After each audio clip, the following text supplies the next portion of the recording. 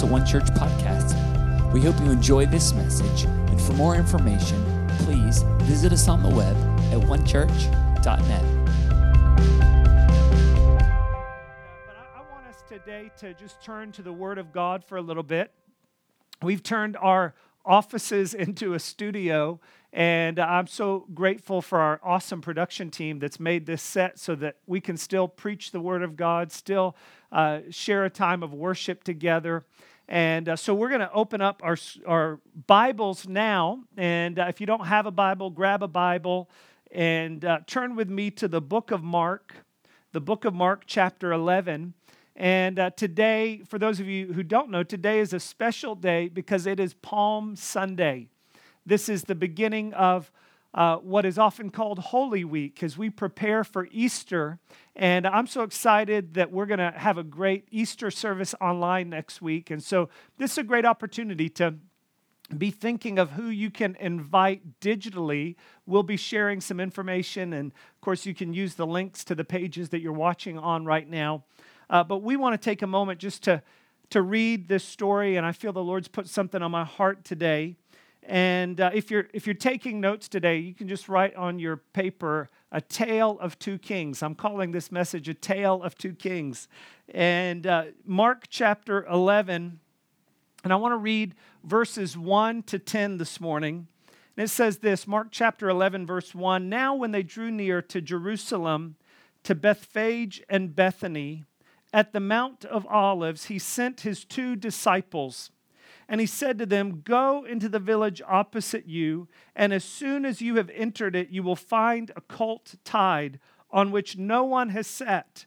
Loose it and bring it. And if anyone says to you, "What are you doing? Why are you doing this?" say, "The Lord has need of it, and immediately he will send it here." So they went their way and found the colt tied by the door outside on the street, and they loosed it. But some of those who stood there said to them, "What are you doing, loosing the colt?" And they spoke to them just as Jesus had commanded. So they let them go. Then they brought the colt to Jesus and threw their clothes on it, and he sat on it. And many spread their clothes on the road, and others cut down leafy branches or palm branches from the trees and spread them on the road. Then those who went before and those who followed cried out, saying, "Hosanna," which means set us free. "Hosanna, blessed is he who comes in the name of the Lord. Blessed is the kingdom of our father David that comes in the name of the Lord. Hosanna in the highest." This is a passage of Scripture that probably for most of us we're familiar with. It's a passage of Scripture, a story that typically we read at least once a year on this Sunday, on Palm Sunday.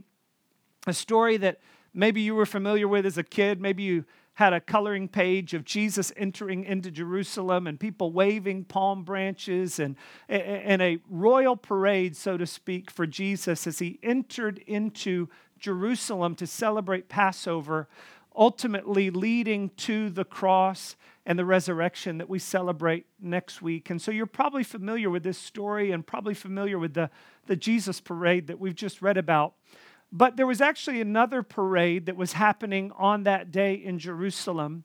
And the Bible doesn't record the story of it, but history tells us the story of another parade that happened that day in Jerusalem. It wasn't the Jesus parade, it was the Roman parade.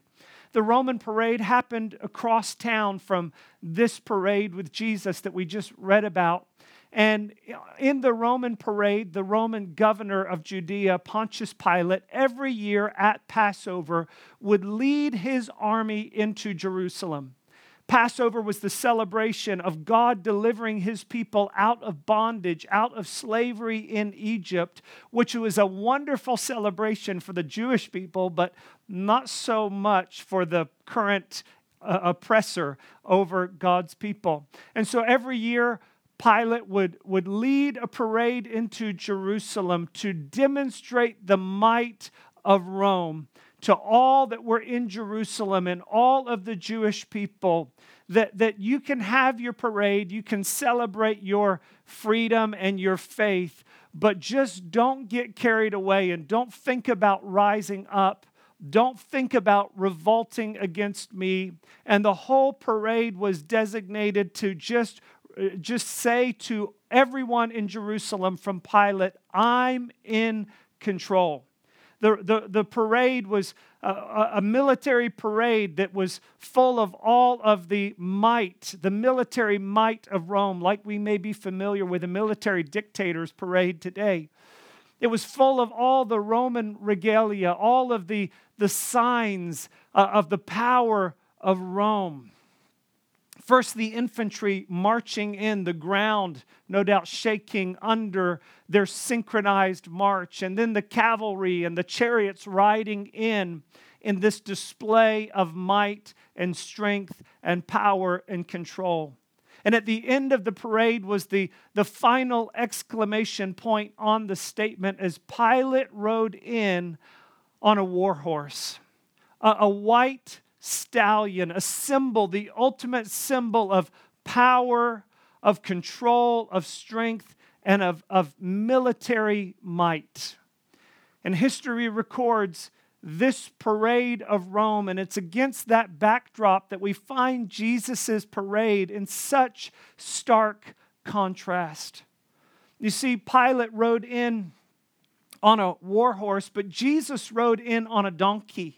A donkey was not a sign of strength. It was not a military animal. It was a beast of burden. It was a symbol of servitude.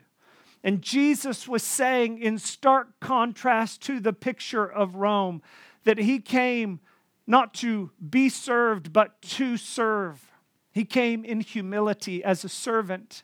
Not only did he demonstrate that he came as a servant, but Jesus also came from the east. He came through what history tells us is the sheep gate. Pilate came through the west. Pilate came from the royal palace in Caesarea, and he marched in from the west as a picture of might and strength. But Jesus didn't come from the west. Jesus came from the east. And he entered in through the sheep gate. And it was through the sheep gate that just earlier that day, all of the Jewish shepherds would have brought in their lambs, brought in their sheep to be the Passover sacrificial lamb. And Jesus now is entering in the sheep gate as a demonstration that not only did he come as a servant, but he came as a sacrifice for mankind. As the sacrifice that would atone for our sin, that he would shed his blood, give his life so that we could have life. And so Jesus came not on a stallion or a war horse. He came on a donkey to show that he was a servant. He came through the sheep gate to show that he was a sacrifice. And Jesus didn't come with the celebration of the Roman Empire. He came, the Bible says, weeping. He came not only as a servant and not only as a sacrifice, but he also came sorrowful. Sorrowful. You see, Jesus was identifying with the brokenness of humanity. He was identifying with the pain and the oppression and the suffering of humanity. What a wonderful reminder it is that regardless of what circumstances we find ourselves in today, that our God is not the God that sits distant in a royal palace. He's not the God that sits on a stallion that is far removed from people. He's a God that comes on a donkey because he came to serve. He came through the sheep gate because he came as a sacrifice, and he came weeping because he came to identify and ultimately to solve the sorrow of the sin of mankind. What a wonderful picture it is. And so I tell you that today to draw the contrast between the way of Rome, the way of might, the way of power, the way of outward strength and control, and the way of Jesus, the way of serving, the way of sacrifice, the way of sorrow. And the fact is that there are really two ways for every single one of us to live our lives. We can live the way of Rome, or we can live the way of Jesus. We can live the way of power, the way of might, the way of white-knuckling everything in life just to demonstrate that we are in control, or we can live that humble, serving, sacrificial life of Jesus. And perhaps if there's been anything that we have seen and that we have learned through this crisis that we are in, it is this, that we are not in control. We are not in control. And the reality is that if you were an onlooker that day, looking on these two parades, undoubtedly you would have thought that Rome was the eternal kingdom, that Rome was the one that would be the ultimate victor. But today the reality is that there is no Roman Empire. There is no Pontius Pilate. There is no Caesar. But there is a name that still endures above every other name, and it is the name of Jesus. And today around the world, and especially next week around the world, hundreds of millions of people will gather together to celebrate the ultimate victory that was won, not through military might, not through control, but through serving and through sacrificial giving. And so I want to encourage you today as we find ourselves in this moment, not to live the way of Rome, the way that is consumed with self, the way that is self-serving, that is self-promoting, that seeks to control others, but to live the way of Jesus that is sacrificial, that is serving, that identifies with the pain, the suffering of humanity. And the reality is that within every single one of us, there is a little bit of Rome in us. If we put our faith in Jesus, we have the Holy Spirit in us. We have the life of Jesus. But the reality is that every single one of us has two kingdoms at war within us, the kingdom of Jesus and the kingdom of this world. The way of Jesus and the way of Rome, so to speak. Or as the Apostle Paul calls it, the flesh and the spirit. And just as Rome's military might seemed to be stronger, the reality is that the way of the flesh sometimes seems like the best way to go. Look out for yourself, defend yourself, control circumstances for your own good. But ultimately, it's the way of Jesus, the way of the Spirit that is eternal. Paul says this in Romans chapter 8, verse 13, "For if you live according to the flesh," according to that self-promoting way, "if you live according to the flesh, you will die.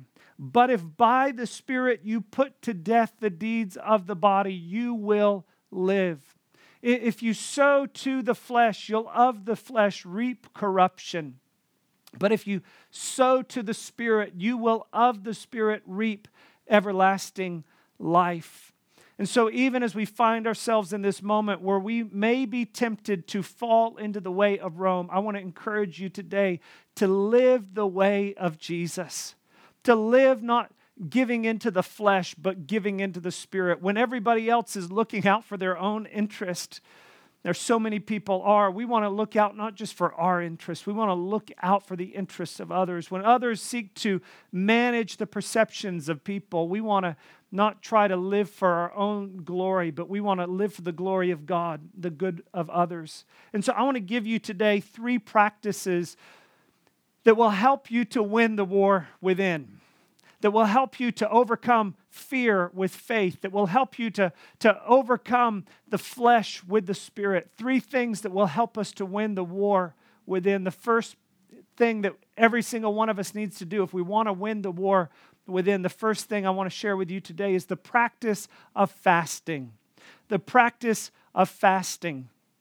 Now, I don't know about you, but if you're like me, when you hear the word fasting, immediately you start coming up with all of the reasons why that is not a good idea. All the reasons why you shouldn't fast. Things like burritos and ramen and tacos and donuts and all of these wonderful things. I know some of you are already getting up right now and you're heading to the refrigerator.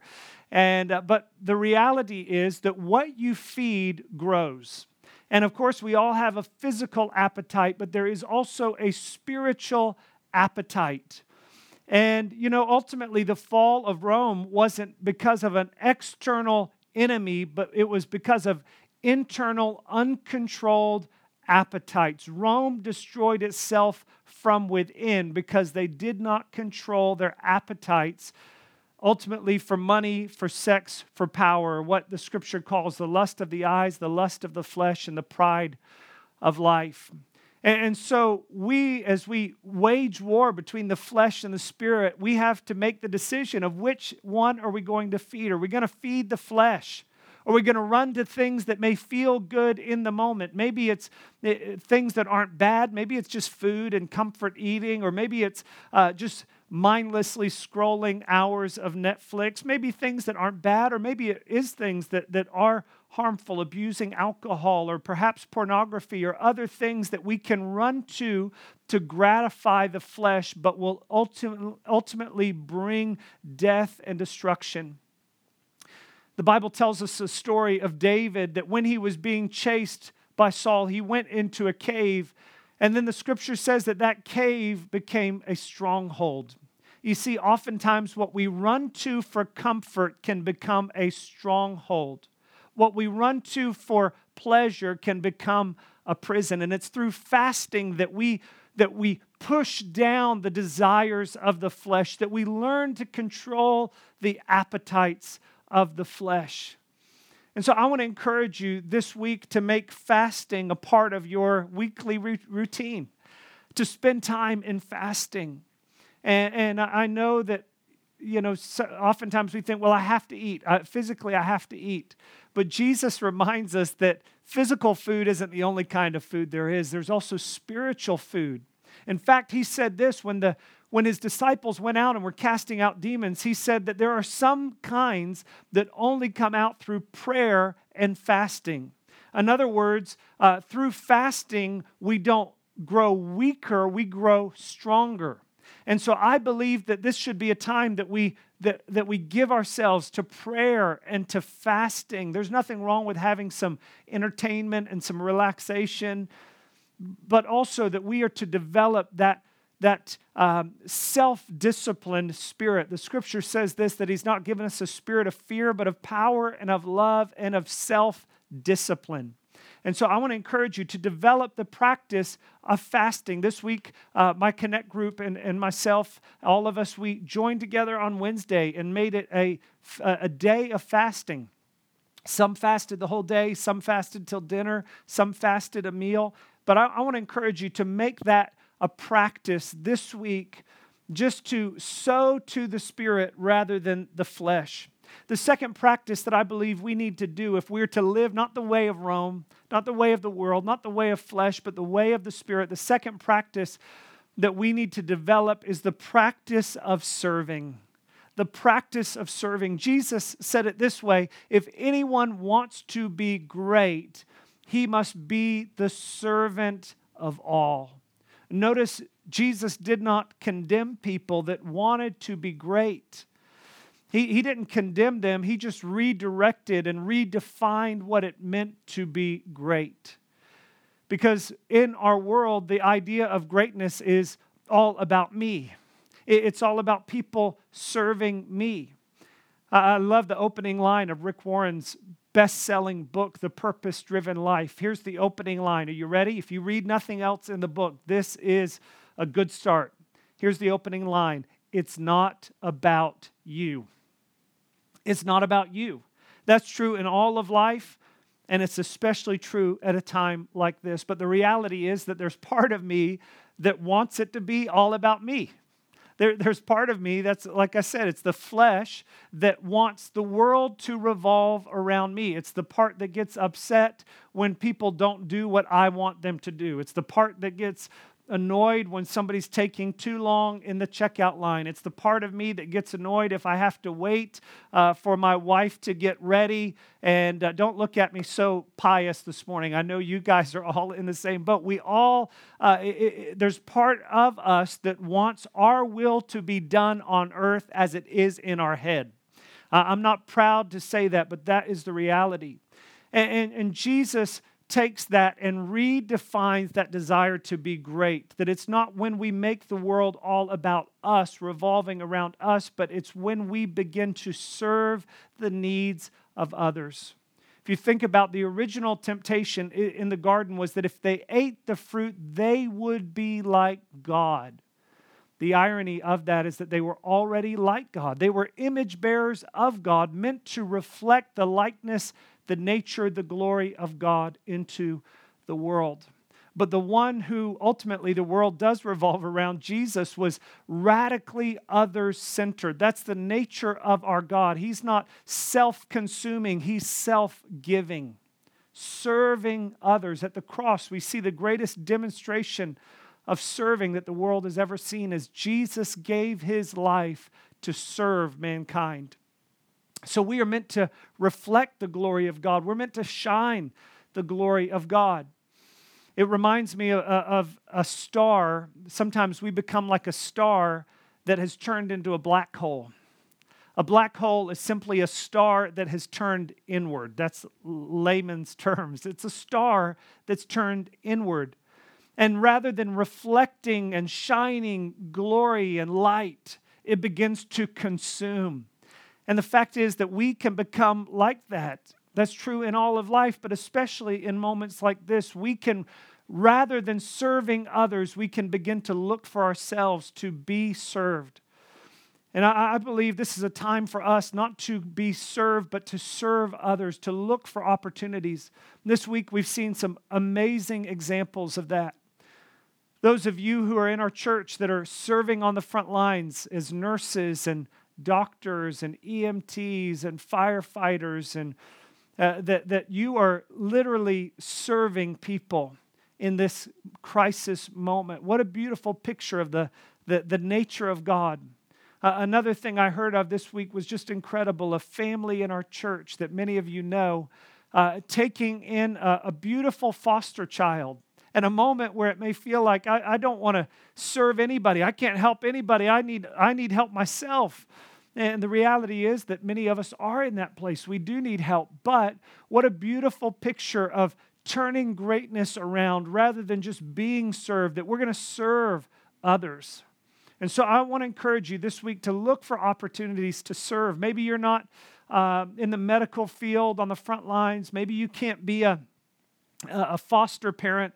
But every one of us can serve in our home. Maybe it's as simple as just cleaning off the dishes off of the table. I'm talking to myself. Maybe it's as simple as just helping with the projects around the house that need to be done. And just rather than turning inward, we want to turn outward. We want to serve other people because we're not living the way of Rome. We want to live the way of Jesus.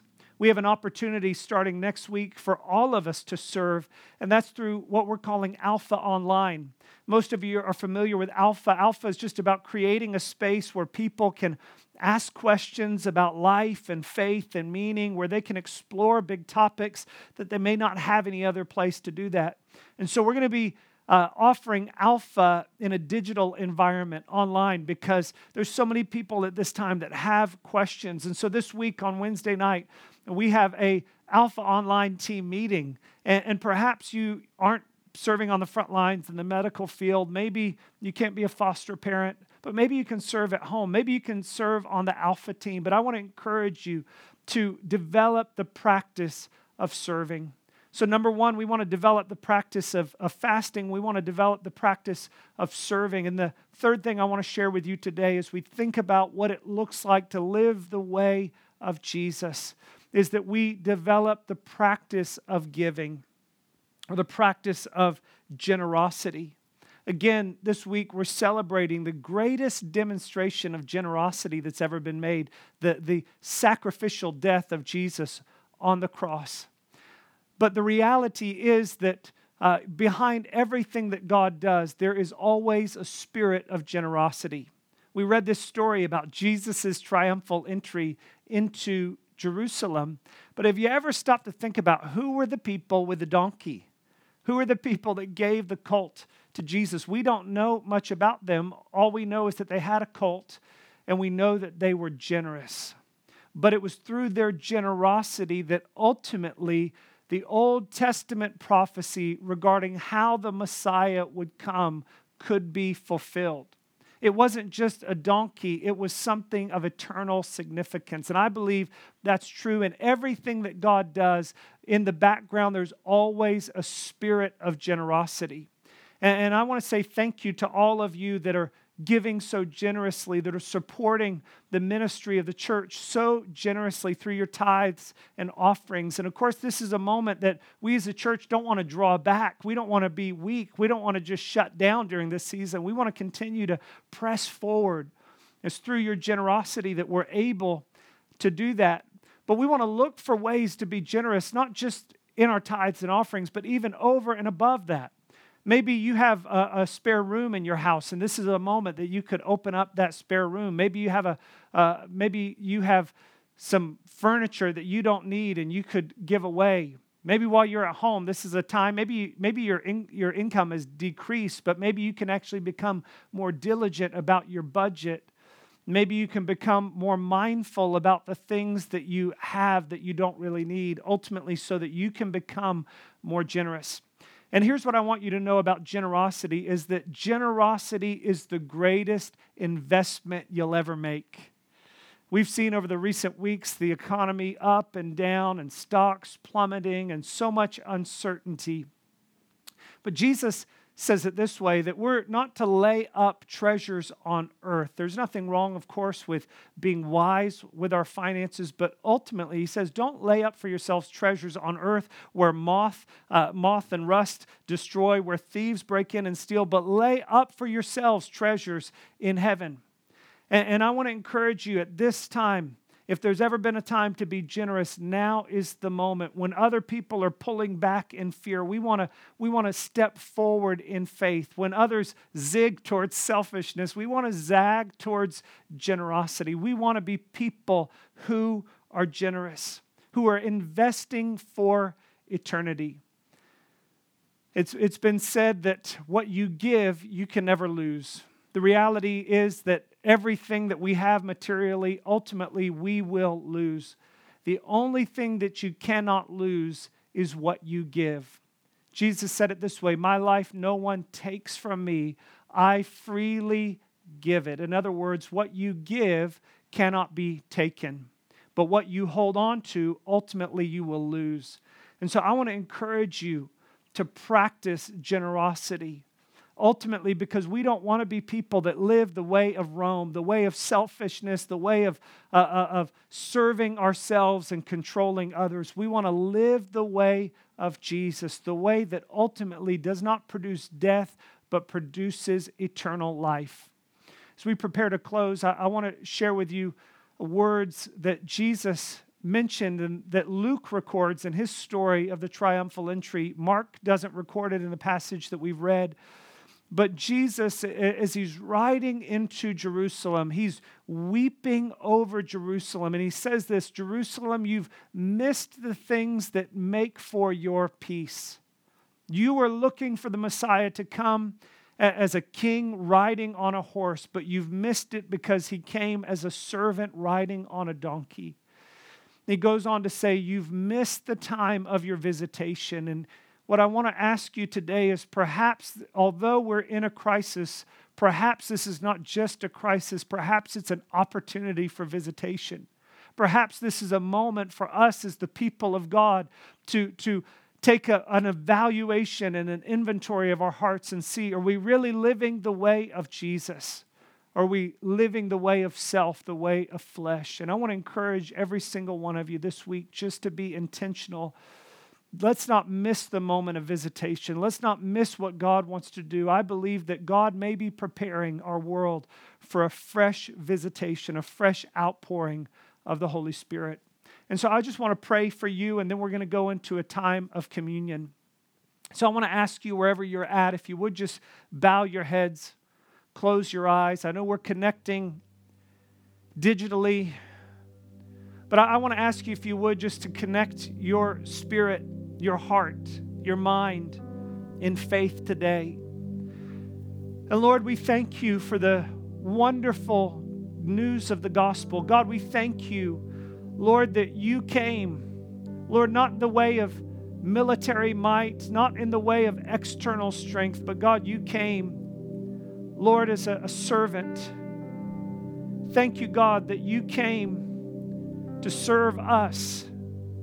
You came to help us. You came as a lifeline thrown from the Father to us. Lord, the scripture says that when we were without strength, you died for us. Thank you, you came to serve us. Thank you, God, that you came to sacrifice for us. You are the Lamb that was slain. We thank you for that today. And God, we thank you that you came weeping, identifying with the brokenness of humanity. But Father, we thank you, Lord, that even as we look towards next week, God, we thank you that Easter is coming. God, we thank you that your death was not permanent, but today, Jesus, you rule and reign. Your name is above every other name. And so, Father, we pray today that our hearts would turn from the flesh, turn from the way of the world, and turn towards Jesus, we pray. I pray, God, that you would give a fresh reminder of your grace and of your goodness to every single one of us today. In Jesus' name. We're going to take a moment right now just to receive communion together. And I know this is different than what we're used to, but I believe that even as we celebrate this significant moment, that it's important for us to remember the sacrifice that Jesus made. So I want to encourage you to grab some bread or cracker, whatever you have.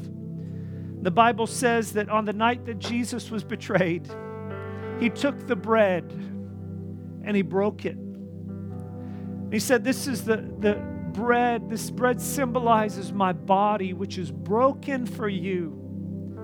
I'm so thankful today for the body of Jesus Christ. I'm thankful that his body was broken so that we could have wholeness. Perhaps you feel broken today. Perhaps you feel broken in your heart. Perhaps you have a broken heart today. I'm glad to tell you that there's healing, there's wholeness.